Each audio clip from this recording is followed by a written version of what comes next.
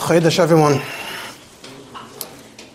Share today, I'd like to discuss a topic that's a bit atypical, which you might not typically learn in Koil. But the point today, we had Rabbi Shusterman here in the afternoon, and he spoke about precisely this inyan. So you can make the argument that now it's something we're learning in Koil as well. So at any rate, I think that at least some of you will find this interesting. If it's not interesting, don't hesitate to let me know. We'll stop. We'll take the Shulchan Aruchs back out. But due to the nature of this subject, we're going to it'll be a lot more of arum, sort of speaking about certain history, etc. And of course, disclaimer: this is all theoretical, not halacha l'maisa per se.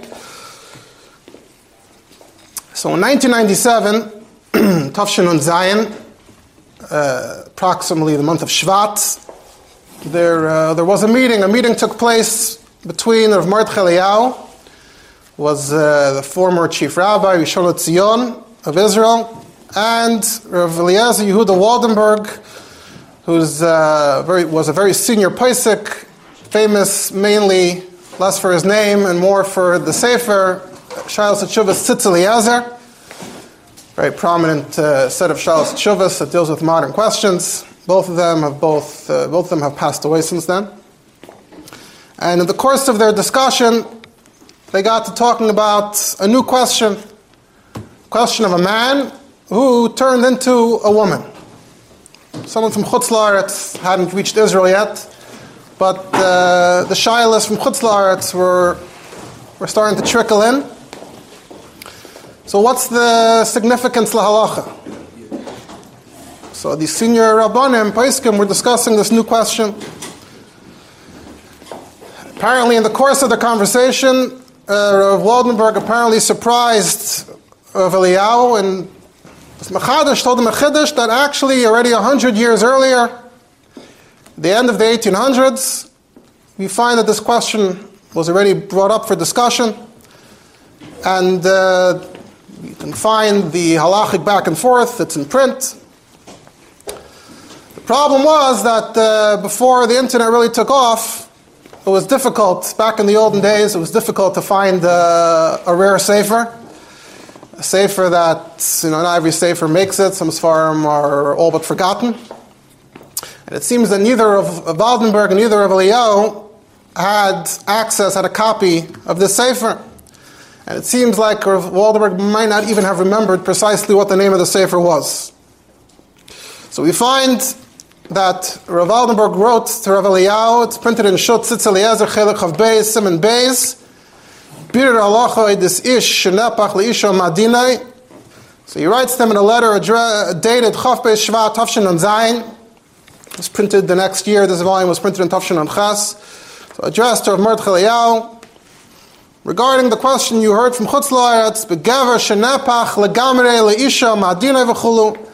And I said in our previous meeting that I remember that there's some kind of shaila like this that Rav Yosef Palachi was asked in one of his svarim. I came home after we met and I started going through my files because I remembered, I don't have the sefer, but I remembered that back in the day when I came across this, I made a copy for myself. And I was very upset, so I kept on searching and I couldn't find it.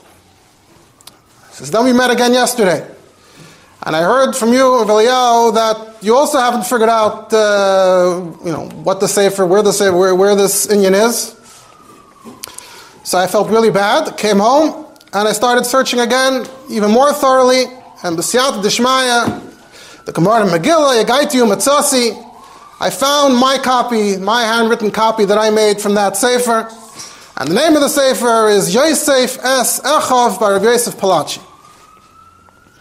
So I'm very honored, he says, to copy this now to you, although the shaila there is the opposite. Be'isha shenefcha legaver. But we can certainly compare and equate and learn a lot from the discussion in that sefer. And he proceeds to quote essentially directly from Yosef es Echav, Mareches Gimel, Ois Hey, on behalf of Rav Eliyahu. And this is what it says. A Shaila came to him to ask of Moiri V'Rabbi, not sure if that means his father or someone else. Im tzorach get gedas Moshe v'Yisrael im yerak azois. Would a get be needed if being a key word here, if the following happens? It's a theoretical question at the time. I'm emphasizing the word im, so it sounds like it. Who Beruvain married a girl, ka'achas b'nai Yisrael. They were together, k'derech ish v'isha, and after many years, something happened.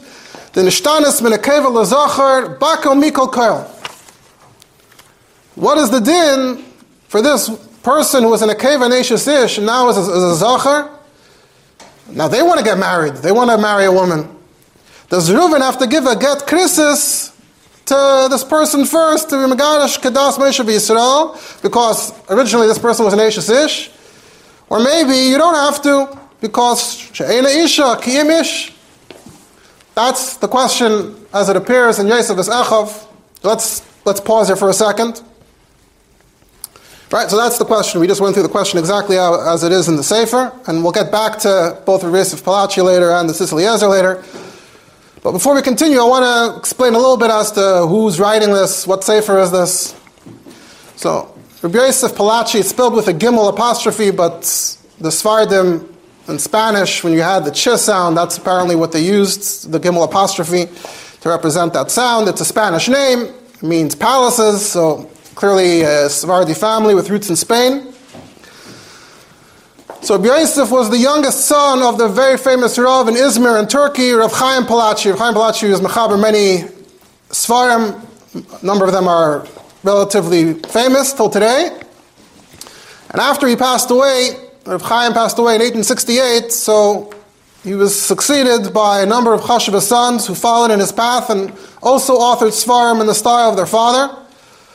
So this Sefer Yosef es Echav is marachis on inyanim of halacha according to the Seder of Aleph Beis. So for example, Eis Gimel, he has Gefen, Gabet Staka, and then when we're talking about Get, and he printed the Sefer up till Eis Hey in his city of Izmir in the year Sasain, which is Tafresh Nun Vav, 1896, Taka Mamish Kama, 100 years before the discussion with the Tzitz Eliezer. And he passed away apparently the same year, and that was the end of that. As we said, it seems like the Sefer was fairly rare afterwards, and by the time you got the Tafshin and Zayin, it was hard to get.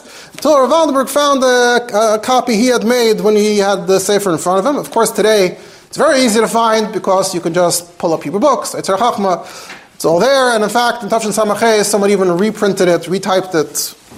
So we have that as well. Now, the big question we would all have at this point is, how on earth did this question come to be? Why were they asking this question?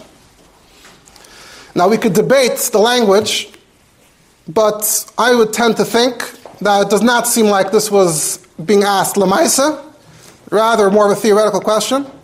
There's no even clear indication that it was based on something that had happened at the time. Was there some kind of famous persona that was, was the news talking about something at the time? Don't see any indication of that. So it's certainly an interesting question to ask what inspired them to talk about it. Because on the other hand, they're coming and asking, what's the halacha? We need to discuss the halacha. And even a bigger question is, where does this whole assumption come from? Why would they assume that this is a possibility, leading them down this path of now we have to decide and discuss what the halacha is? Now I remember when I saw this tshuva in Tzitz Eliezer many years ago. It's probably in yeshiva, so it's probably the end of the samachs. So the impression I got at the time was, who knows, maybe in that culture, in that society, maybe there were superstitions, maybe they believed in, the magical ability for, maybe you punish someone and you turn them from this into that and from that into this. Sounds like a story they would tell. And in fact, someone recently actually shared that in Morocco, they used to tell stories like that. This tzaddik did this to someone, which spurred me actually to take a look at this inyan again. So maybe that was my assumption. Maybe that was somehow what triggered this discussion. What would happen? What would we do if this actually happened lamaisa? But actually, if you take a closer look, the Mechaber Rabbi Yosef in the next few lines addresses this question, and he writes, "Va'al titma al shayla kazais." You're going to ask, what? What are you talking about? No, akar be'efsher en kol chadash tachas hashemesh. Because you'll see in the Sefer Yad Neman and Likutim Tav Samach Beis Amid Beis, where he brings a number of incidents like this, including one in which the girl was on the way to the chuppah, and on the way she turned into a zacher. That's the conclusion of his question, and then he starts off the answer by saying, "Tshuva kayotze b'davar kasav harav Yad Neman zal sham." So it turns out he's not the first one to talk about this possibility. He's not even the first one to talk about the halachic questions, some potential halachic questions, but there's someone that preceded him, the Yad Neman. So if we want to figure out where this idea is coming from, understand where it comes from, what it means, what the significance is, so we have to go up the chain, we have to check out the next sefer on the list. So what follows now is the results of my attempt to trace this idea and the winding path it took all the way back to the source. And we'll discover that it's not just some random curiosity, but there's actually a very yesodistic, fundamental idea that is at odds with the manner in which we're accustomed to think about this question. So Yad Neman takes us back another 100 years. This was Chacham who lived in Salonika in Greece, which was of course part of the Turkish Empire for 500 years. And on the Sharblad it says, Harav HaMuvik HaMekubal Aliki of Chaim Avram Miranda. Miranda is of course another Spanish name. You may have heard of Miranda rights here in the United States, named after some guy named Miranda, so nice Spanish name. Obviously another Yid from that, with origins in that part of the world. There's a fellow by the name of Meir Benayahu, who was a huge expert on the Jewry in Turkey and in Greece, among other things. So in one of his publications, Sfunot, volume 14, Tafshin Lamed Ches, he gets at length into who Avram Miranda is. And he was born about 300 years before today, in the year Taf Pei Gimel, 1722, in Saloniki. And it seems he passed away around Taf Kuf Nun Tes, 1799. But Yahweh says it seems that he was general Marbitz Torah, a darshan, without any official position in the community. But we have evidence that he was considered chashuv by the locals. As a curiosity, Benayahu also gets into great length on how Avram Miranda was actually one of the big Sabbatians, Shabbatayim, in his period. Now, pay attention, he was born 50 years after the whole Ma'aseh of Shabbos Tzvi, so we're talking about a later period. And there's a manuscript, the Dafka, through his manuscript, we preserved a lot of original documents from the Ma'aseh of Shabbos Tzvi. But that, I'm just mentioning it because it's interesting. It's not very relevant to what we're discussing, because it seems that in Turkey and in Greece at that time, or really all the time, they never really got into the whole bandwagon of kat shots, yimach shmoy, yimach shmam. They weren't hunting these people down. And the whole gang, the mahalach of these people are evil, we have to hunt them down, is more of a European thing, an Ashkenazi thing, that was led by certain big kanoim. But Dafka, in the place where it all happened to begin with, they continued taking a very casual attitude towards the whole thing, and it seems like it was very much possible to continue believing a lot or a little, and if you weren't bothering anybody, nobody bothered you. So for example, in this case, there's nobody else that even mentions this fact about him, except those that have a koch in Shabbatot. But those who lived in his lifetime, or those who learned his Svarim over the years, no one ever mentions a thing about it. In fact, someone put out a sefer a few years ago, told us Rabbi Seinu Shebeslaniki B'Yovan, he copies and pastes a lot from Bnei Yao, so he has a whole beautiful erech for Bavram Miranda, and he copies and pastes almost everything Bnei Yao writes, and he just skips the Shabbat part. Smooth. And even Bnei Yao admits there that if you look through the actual Svarim of Miranda, you don't see any Ramazim to these ideas. It's all pretty mainstream stuff. Torah mitzvahs are still exactly the same. We're being medactic and all the pratim of Torah mitzvahs. He says maybe you can find a hint there, shvach ha'maises. So, like I said, it's just interesting but not relevant to the subject at hand. So this sefer Yad Nemel was printed by his son, Shlomo around a few years after his father passed away in the year Tavkuf Samach Dalet, 1804. And as the Sharblat says, it's Shita, Ktsas, Mesechtes, so Chidushim, Mesechtes, and some Shutz. In the Sefer, at one point it mentions the date 1760, so maybe that's when most of it is from. This Sefer is quoted a lot, Lamashal, in the Stei Chamed, which was, of course, printed by the Rebbe. I was curious to see if it ever gets mentioned in the Rebbe's Torah anywhere. I didn't find it. I found like a secondary, indirect reference, because one of the letters the Rebbe is mitzayin to V'alkein HaKavalacha, what's the makar of this tefillah, Yeshua ben Nun. So there was mitzayin to a bunch of makayres, and it says, Oitzer HaTfilas b'Mekayimoi. If you look up Oitzer HaTfilas b'Mekayimoi, the additional makar he brings there is that there's a tshuva, Yuchasis L'Rav Hai Goyin, in the Sefer Yad Nemel, of Ram Miranda, Slani Ketafel Samach Dalet. Fine. So we just said the Yosef es Echav, Yosef Palachi was Mitzayin to Sefer Yad Nemon, Likutim, Daf Samach Beis Amid Beis, it's close to the end of the Sefer, and there we find, and he writes, Oid Re'isi Loi La'echad Kodesh Mechachme Yerushalayim, Shekasav Kuntris Shaloi Miksav Yad, Bezel Shoinai. So he's in turn quoting someone else, a manuscript from someone in Yerushalayim, and we'll quote part of it now. This person wrote, the Kafi Darke Harafua, Yechoyla ha'isha, afilu acha shenises, a woman even after she got married, she can lishapech v'liyas karav l'zacher, v'kol shekein koydem leda, surely if it's before she gave birth, v'hu adin ha'zacher l'nekeva, v'hu machma sibis, for whatever reasons, v'afilu ha'zacher gadol u'ba b'yamim, even an adult. And there's more there as we'll get to soon. But we now have another name, another clue. He's quoting some anonymous Chacham from Yerushalayim in a manuscript. So can we figure out who this is and what manuscript it is? As far as I know, as far as I could tell, people who have discussed this sugya as a halachic sugya don't get further than this. But if you pay attention, his lashon begins, Oidre isi loy. I also saw from him. If you look at the previous paragraphs, you'll see he's talking about the shayla of water during the tkufa. Is there a sakana in drinking water during the tkufa?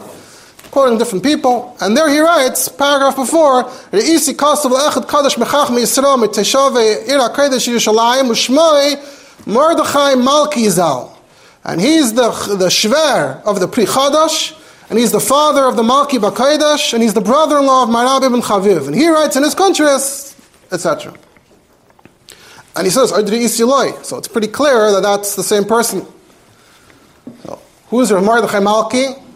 That takes us another 100 years back. So you can look him up. Rafal Mordechai Malki lived from 1640 approximately to 1702. Was an interesting person. He was born in a family of Moranos. He ended up in Italy, seems to have spent a lot of time there, and it seems that he must have gotten formal medical education in Italy, which is where Yidden from a very early era were able, under certain conditions, to actually get higher education in medicine. He moved to Yerushalayim in 1677, and he was one of the leaders of the Kehillah there. It seems he had money, and he used to practice medicine for free.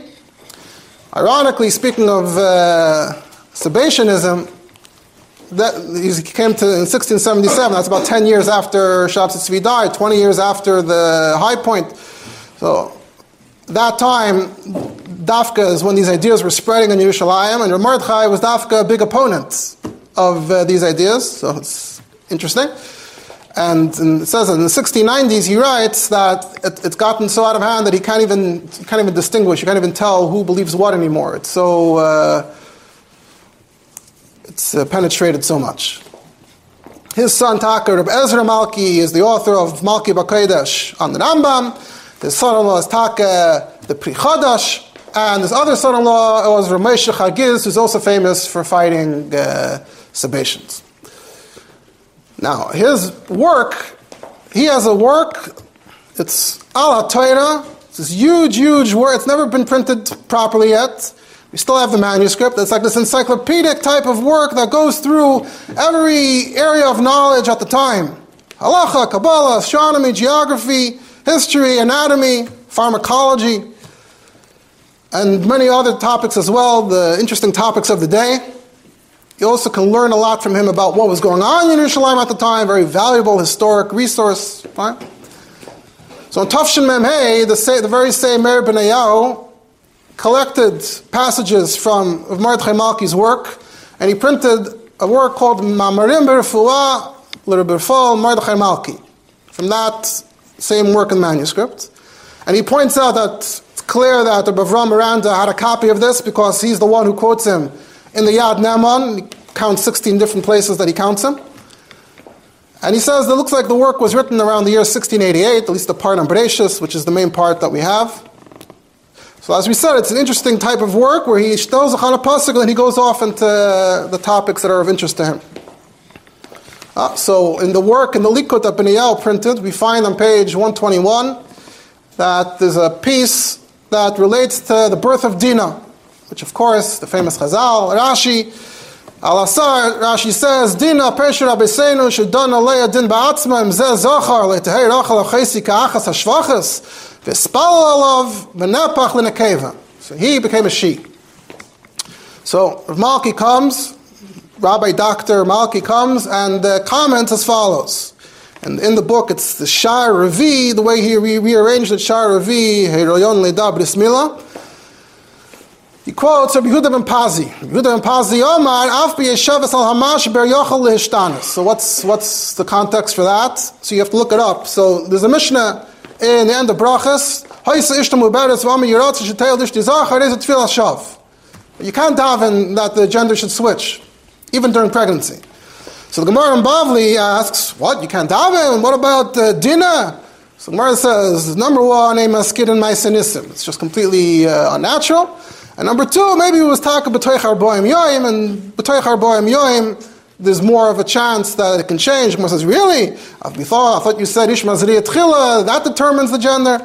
So the Gemara says, okay, maybe it was shneim b'vasachas, so then you have, it can go either way. That's the Gemara in Bavli.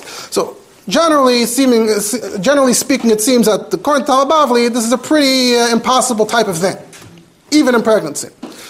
But if you look in the Yerushalmi, on the same Mishnah, totally different approach and attitude. The Beis Yanei Omer, b'yesheves al hamash ber himas nisa. That the Mishnah is only talking about mamish, when she's about to give birth, she's already on the mashber, the birthing stool, whatever it was. Ha koydem kain yatzli, but up until then, next davening, you can daven, and it's presumed to work, up until the last minute, up until birth. Amar Yehuda ben Pazi, Af hayeshav hayeshavas al hamash ber yochel lehishtanas. Even if she's mamish at, you can still change it. Hinek achemer b'yad hayotzer, pasuk. And then the Yerushalmi says, oh, that's the same ma'aseh with Dinah, Rachel davened and became in a keva. So the whole tone of the Yerushalmi is that it's very much a possibility. So as a doctor, now Rabbi Malki wants to opine, he wants to say his opinion. He quotes Yehuda ben Pazi, and he says, "Ulefi darkei harefua," according to medicine, nida de halacha could Rabbi Yehuda ben Pazi. Paskin like him. Let's say he's paskin like him. So in the introduction, Benayahu explains that we see that Malki's attitude towards Chazal and science was that he was very much entitled to come along and decide what makes sense, what doesn't, and that's where he's coming from. So that's halacha could Rabbi Yehuda ben Pazi. Now, interestingly, the way he structured it is like kuntris and taisvis. So that was kuntris, a statement. Then he has his own taisvis on himself. He says, Pirish kuntris, what's the reason? And here's where the quote in the Yad Nemon starts from. So what I'm going to say now appears both in the original that was printed and in the Yad Nemon, although in the Yad Nemon there are certain minor changes and additions. So we see Matzino b'Refuah, Yechayla ha'isha afilu acha shenises lishapech v'liyas karav l'zacher. Even after she's married, she can change from a woman to a man. And the Yad Nemon adds in parentheses that would be the islandess. That's his attempt to connect it to that. The kol sheken koydem leida, but hu adin hazacher l'nekeva. Around adds in parentheses al tzad hapela. So he seems to think that that's a lot less likely and possible. That would be a lot more unusual. That's not what it says in the original. So zach l'nekeva mishapech hazacher mach mesibis l'nekeva v'afilu hazacher gadol babayamim. Ketzad. What are we talking about? This is what he says. Tzarech sheteda shechachmei harafua v'hanituach. And if Miranda adds in parentheses, hopefully chachmas ha'inatumia. Anatomy. Ein moitzim shum shinoi betchuras binyan evrei hazachar yoser min hanekeva. They don't see any fundamental difference in the evrei hazachar versus the evrei hanekeva. It's essentially the same thing. What's the difference? El shazu evara mibifnim, v'zeh evarav mibachutz. For her, it's internal, and for him, it manifests itself externally. But it's essentially the same thing. And Miranda adds in parentheses, Kiyesh le'isha mibifnim, arla ubeyim kanoida. But we know she has the same things, just internally. And we'll get back to this idea soon. So Rav Malki continues, Yad Nemon continues quoting him, but Eifen. So what does that mean practically? That if there's ribuy chaim, or tesafas dam, a lot of heat, yisrachem, aim havlad, aim is his word he uses for the womb will expand, v'yetzi l'chutz, and it will emerge. And Miranda has it slightly differently. Yitachin yetzi arlas harachem l'chutz, u'min ha'keva teshapech l'zacher. V'im behepech, and if it's the opposite, if there's miyot v'reiv kriros, then the zachros will somehow contract, and mizachi is hapech l'nekeva. And in parentheses, Miranda adds, Yan shemakim ha'ever ha'chayzer l'fnim bo'emik l'shar shevikroi nasa kamin nekev toiref hanekeva mamish. So mamish gets sucked in, and it's the reverse. So Rav Malki continues, and he says, there are many times the doctors want to say that this is what happened to a child in the mother's womb. And Miranda adds in parentheses, easily. I think that's the word, benako, benikla. And he adds as well, it's for the same reason that based on the above, and based on the fact that at that stage, it's still very malleable. We see in Chazal, Hapeles kemin chaya, you can turn into all kinds of things, so why not? And then Malki continues and says, Ulafamim derech mikra ba'alma, afilu begadol. And it might even happen sometimes to an adult, and Miranda adds vizaros. Again, he's emphasizing that it's unusual, it's strange. And then he's Mitzayin, he says, look at the Mefarshim on Tehillim, Yatav Shis Chamas Lamei Yatsa Mechela V'Neimai. I haven't figured out yet what Mefarshim he means. What? According to what would an androgynous be? Because if it's exact... Androgynous has both. Androgynous has double. Yeah. It's one aver, it's just split in two. So how would it be that it's one thing? He doesn't address that question in this context. So it's just interesting to point out that there's looking at all the differences between of Mordechai Malki in the original versus the Yad Nemon, it looks like in the original, Rav Malki is actually a lot more confident about all of this, and the Yad Nemon in different ways is adding certain qualifiers, etc. He's also trying to find connections to Chazal, Eilinus, Mapeles Kemin Chaya. It also seems that a female to male is more acceptable to him than male to female. Noticing the distinctions. You're going to ask, okay, where did this educated Jewish doctor get this information from? He's happy to tell you. The Kosev B'Sifreim, it says in their books, Shebsula Achas B'Zman Shoy Mechnisim Nois L'Chuppah Neshap Chalazacher. Oh, okay, so this is where he says this. And he says, Kain Kosev Fragozo, Daf 155 Amar Aleph, B'Shem Plino. Okay? The Hippocrat, Harefe HaGadol Shebehem, Ava Chachma V'Arefua, he testified that in a certain city, there was a woman before birth, after she got married, due to some kind of traumatic incident or whatever, she nepcha l'zachar, v'yatza loy zaken, grew a beard, nishtana kailam v'nekeva l'zachar, the voice changed, v'chein sa'areisha, the hair, v'sh'ar shinuyin, all the physiological changes. V'chein ma'isa acher, and there's another story in another place where this happened. And he continues, v'roife echad Portuguese, Kosav, shabik Coimbra. Now, Coimbra is a city in Portugal, and if Miranda adds in parentheses, or maybe, I think, Shisham Medrash Gadol Oreifim, there's a big medical academy there. Stam trying to help identify the place. It's true, you look it up, it has a very ancient medical academy there. Isha Achas, or this Portuguese doctor wrote that there, Isha Achas, Nishtanis Mirakeva Lazachar, V'hochala B'kerev Ha'anashim, U'b'tachshite Ha'anashim, B'cherev, U'b'mulchama, and the most important question, U'ba'al Nashim Harbe, V'hayalei Le'isha. A more recent, meant to be a more recent story. V'chein ira b'madril. Madril is another way of saying Madrid, and Miranda adds that this is a ir mamlacha l'melech Sfarad, in case you don't know.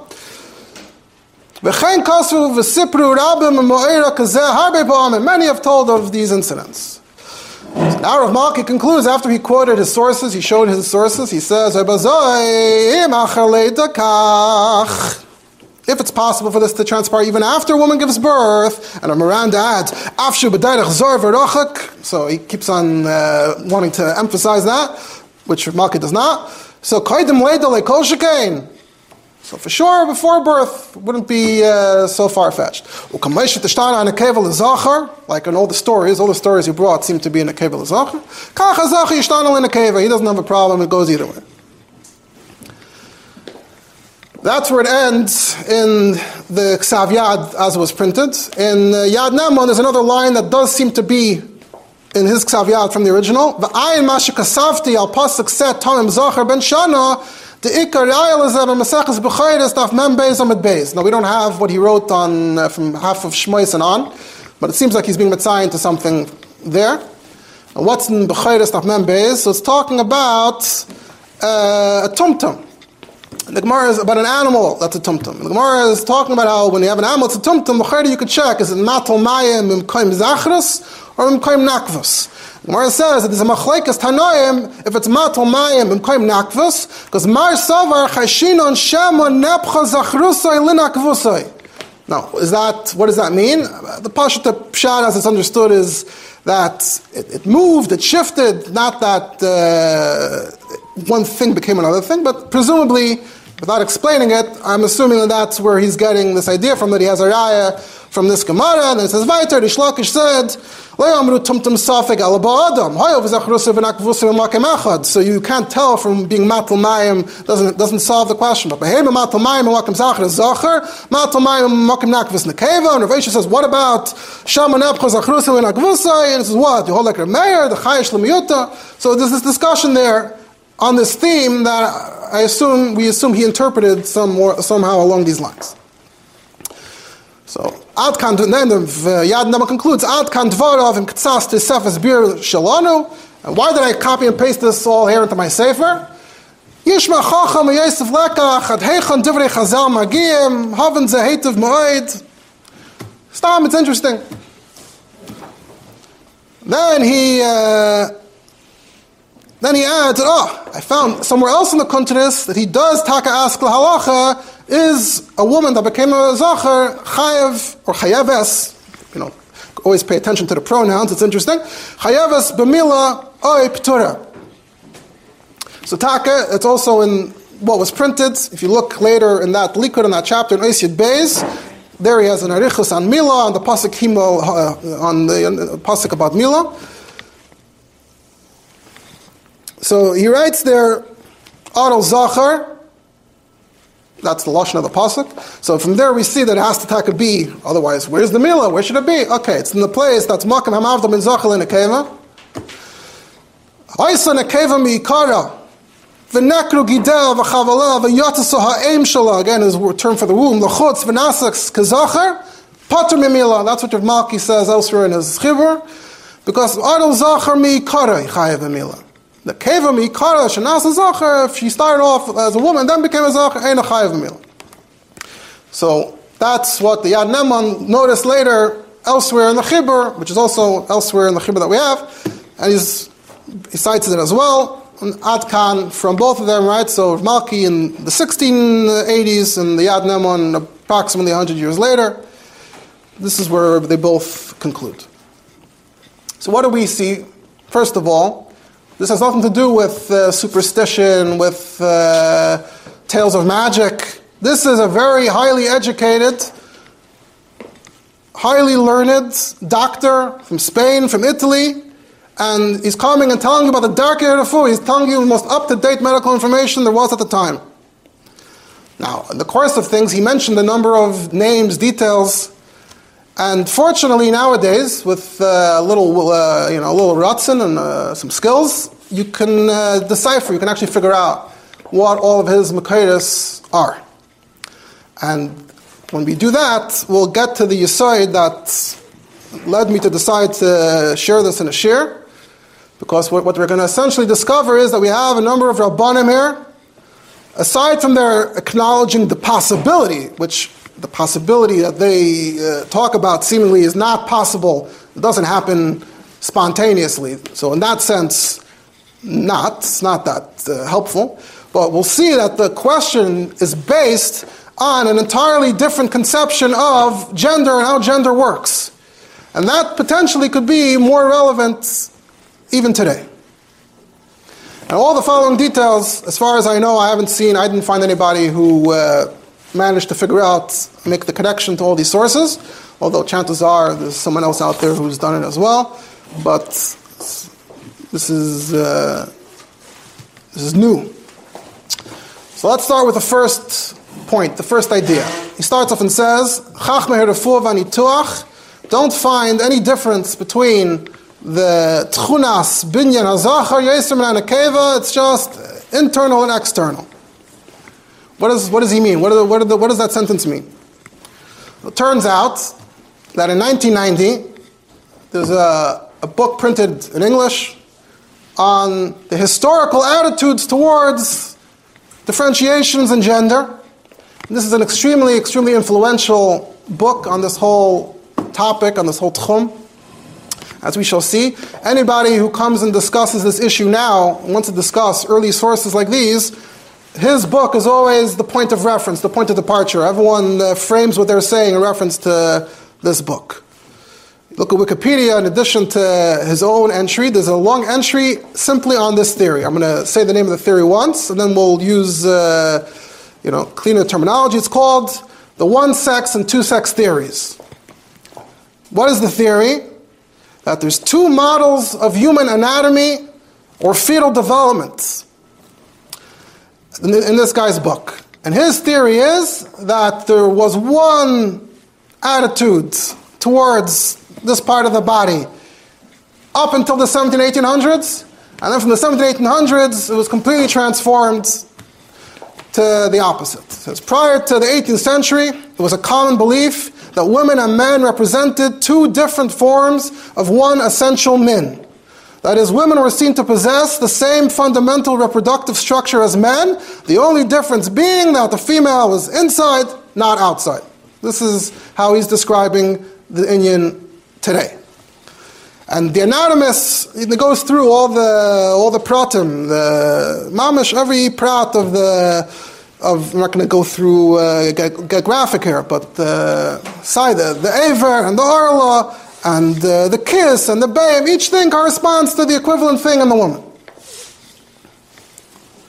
Then, however, around the 1700s, they suddenly switched to the two-min model.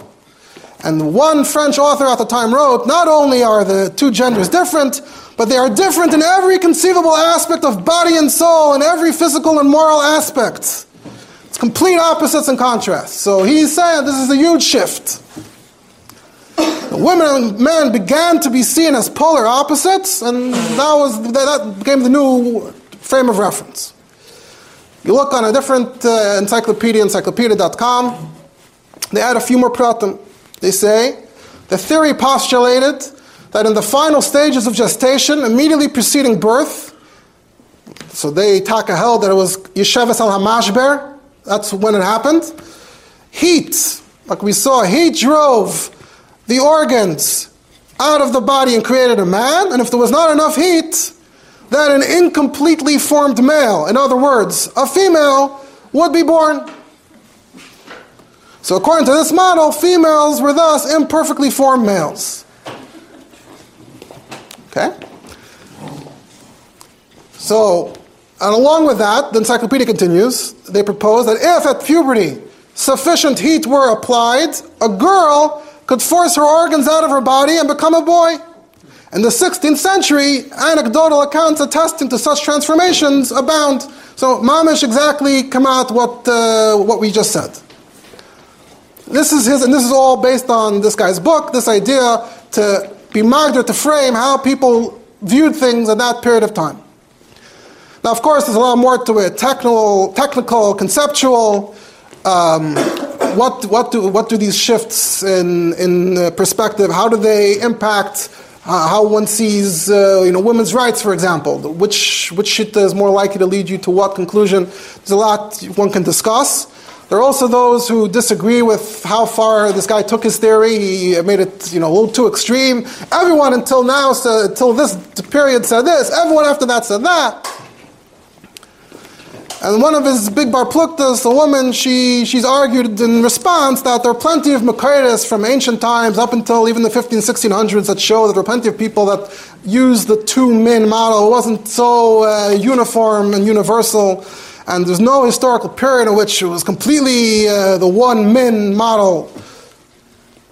Fine, it would be interesting, in light of this, to go through Yiddish and Makaitis and to see if anything matches more to what. L'mashal, we could say, maybe that's the Machlekes Bavli and Yerushalmi. And the Bavli is more like the second, that's two, and maybe the Yerushalmi holds talking more that it's like one. But at this point, the picture is getting clearer, and we see that this doctor is repeating. It's very much anchored in a very well-known medical, scientific opinion of the time, and literally all matched up and lined up. Okay, so that's that idea. Next point. He writes, Kosav b'sifreim, that there was a woman, a girl who was being married off. A girl being married off could have been around the age of puberty anyway. And nishab chalazachar b'shem Plino. So, who is that? That's Plinius. Pliny the Elder was a Roman author, a friend. He lived mamash around the time of the Churban. He was a friend of Vespasian, Aspasionis. And he wrote the encyclopedic Naturalist Historia, Natural History, which is like all the encyclopedias are modeled after that. And interestingly, he's known to, he writes a little bit about Yisrael, about Yerushalayim there's interesting stuff. So in book 7, paragraph 36, you can find it, it's available. He writes the following: transformation of females into males is not an idle story. He quotes different Makaitis about different stories, and then he concludes, he says, I myself saw in Africa a person who had turned into a male on the day of marriage to a husband. And he says the name, this was Lucius Constitius, a citizen of, some place in Africa. Now, in Europe of that time, they were still very much into the classics, the Greek, the Roman literature, so they would have been familiar and influenced by something like that. Just point out that if we take his word for it, that he actually met the person and he isn't just repeating legends because they sound nice, one still assumes that he didn't actually, embark on an inspection and a medical, presumably he met the person and they told him a story and they said, this is their story.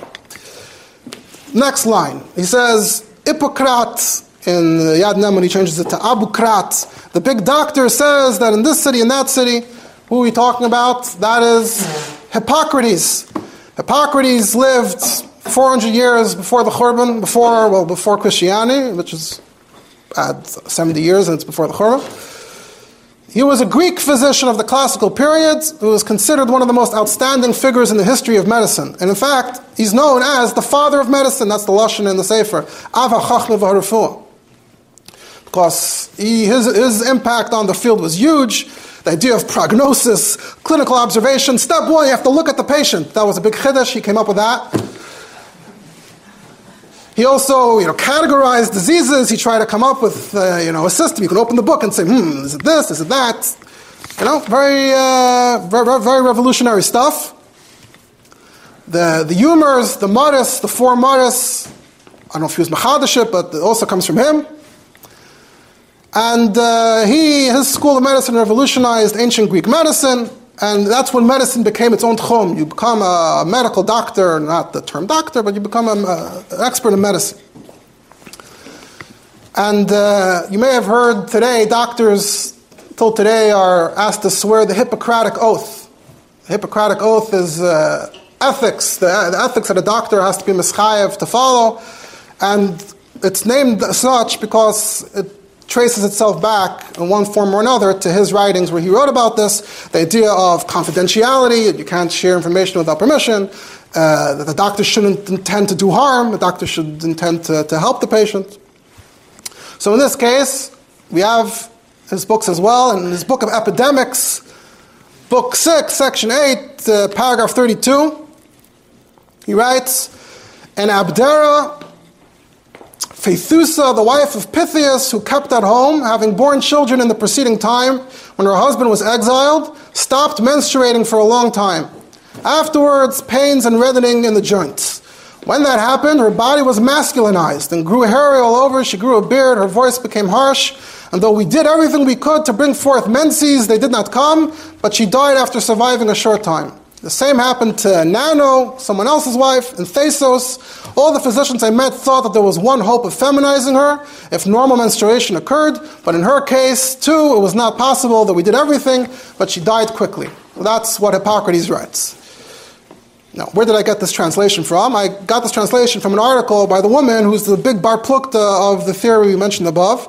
She wrote a whole article just on this passage. And what she wants to do is prove from this story that even though you see Lamashal here, he's citing this story as a raya to the idea that Hippocrates also agrees that a woman can become a man, but she is medayak barichas that the story, if you read the story carefully, it doesn't sound like he ever meant to say that she actually changed who she was. He only mentions other symptoms, the beard, the voice. He never says the key thing. So it just sounds like he's describing some kind of illness, which is still an illness still today. It's a concept that exists, the bearded woman. She's Medaic. He also continues with the female pronouns. He keeps on referring to her. And she shows there are other authors who also read this passage differently. So it's not like even like that's an example of how she wants to argue that you don't have to read, you can't read all of this in a completely one-sided way. It's more complex than that. Interestingly, in the source it says she had already given birth, but in Malki Sefer, he seems to have, by the time it got to him, he writes it was before she gave birth. And now we get to the main source. He wrote, Kein Kosav Fragozo on page 155. And then he continues, that was in reference to those, and the Portuguese doctor, Coimbra, Madrid. In Yad Neman, it says, Fralgonzo, there's some extra letters in there. And when I found it first in the Yad Neman, before I found it the earlier text, I was fairly confident that if you know what you're doing, you can probably figure out who it's supposed to be, even though it's someone from the 1600s at least. But the spelling, because it was spelled that way, made it more difficult. I asked a friend of mine who share in my searches sometimes, and he got back to me. He said, from looking it up, those who write about this topic, they're quoting someone by the name of Fragozo. And that's how I was able to find almost instantly what we're talking about. Then when I saw Malki Sefer, I saw that Hitaka writes it correctly. Those who printed the Sefer, and there was a professor, Yeshua Leibowitz, who was a big expert on medical history, he couldn't figure out who Fragozo was, so we'll identify him right now. So, Fragozo is a Spanish non-Jew. Juan Fragozo lived in the 1500s, so now we jump back to the 1500s. He was a Spanish doctor, died in Madrid in 1597, famous for his studies in medicine, etc. Ended up with a job as the royal doctor in Madrid. And the number one thing was that he was a surgeon, very influenced by Hippocrates and Galen, all the classic medical texts. And in 1581, he printed the first edition of his book, Universal Chirurgia, which means surgery, a book on surgery, a book on anatomy. And he printed it in Spanish, not in Latin, so it was meant to be a popular book, not a book for academics. and it was a very popular book. It was printed 14 times in Spanish, 3 times in Italian, so it was a popular medical work of the time. If you wanted to know what the medical ideas of the time were, this was your place to look. So it seems like this would be, we have our source, this would be the source for Mordechai Malki, and in turn everyone who comes after him. So can we confirm that though? So I found someone wrote an entire dissertation a few years ago on attitudes in medieval Spain or early, whatever the term is, Spain, towards this Inyan, and she goes through these authors and she has a few pages on Fragoso and she quotes the passages directly.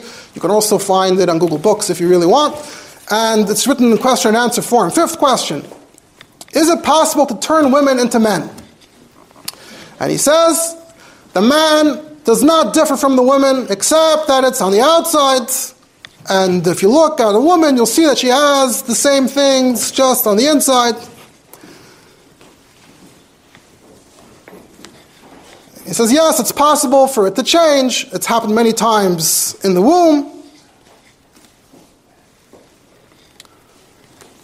And then she, in her dissertation, points out, unlike a different author that she discusses, this Fragoso goes to the trouble of including nearly a dozen stories of women who turned into men. So this is the book to look at the time if you wanted to find this. The sheer quantity of examples, anecdotal as they may seem, they seem to substantiate what he's saying. It looks like he knows what he's talking about. He's speaking as a medical expert.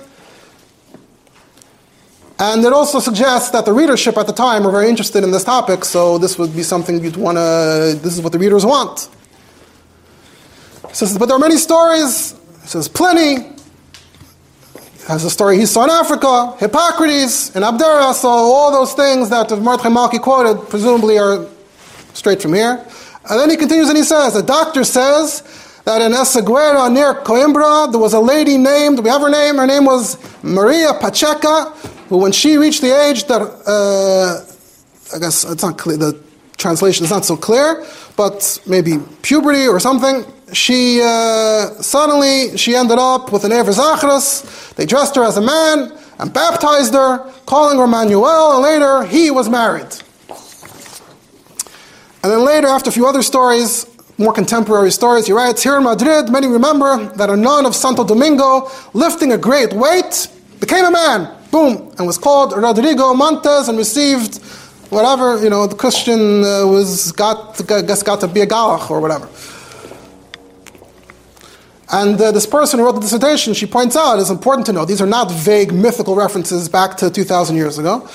Stories with concrete dates, recent in some cases, locations and sources cited from doctors.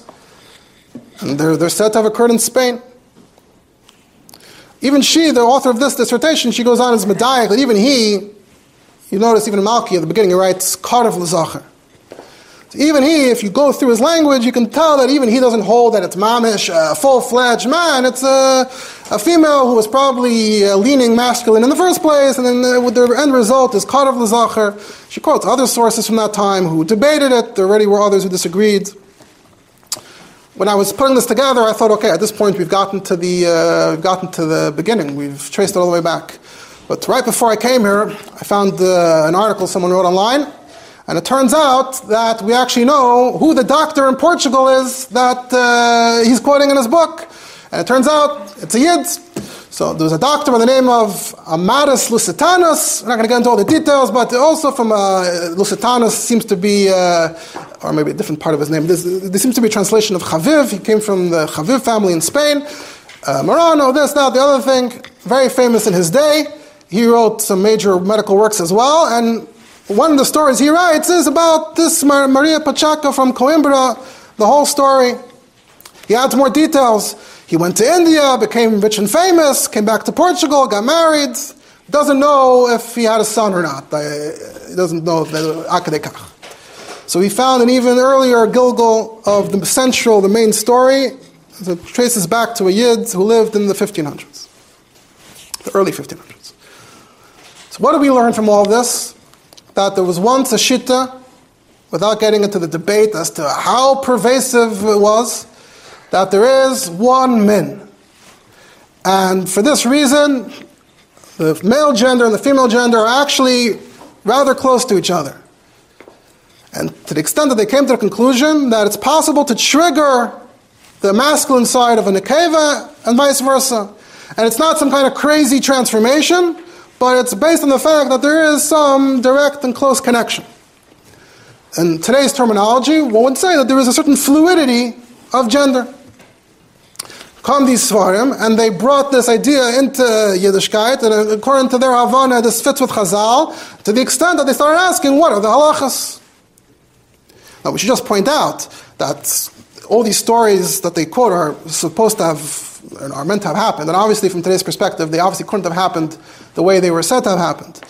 Now, that same person who wrote online about the Jewish doctor, she focuses on this as well, and she says that we actually, you would expect, as you might expect, the Inquisition in Spain was interested in this topic because their job was to catch people doing averas, and sometimes the question of whether an avera was done or not comes down to the question of, is this person a male or a female?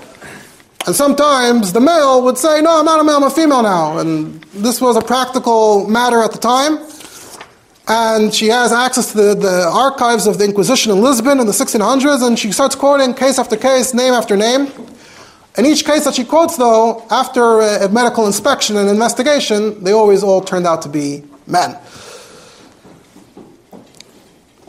She mentions that in one case, they actually got into this whole discussion. Hippocrates, Pliny, is it possible for people who changed their gender to exist? And they were makabel, they were open to the idea. Just every time they tested it, it always ended up being the original gender. So what do we see? On the one hand, they were open practically to this possibility. On the other hand, it doesn't seem like anyone ever actually found an instance of this happening. And the stories that were being told must have been from before the Inquisition started investigating it, in which case no one would actually bother to make an inspection and check up on somebody's claims. So on the one hand, this sort of debunks what we obviously knew to be not true anyway. But what does that tell us, by the way? That all these people and all these stories were essentially doing what you hear of today, which is identifying as the other gender, regardless of what actually is going on.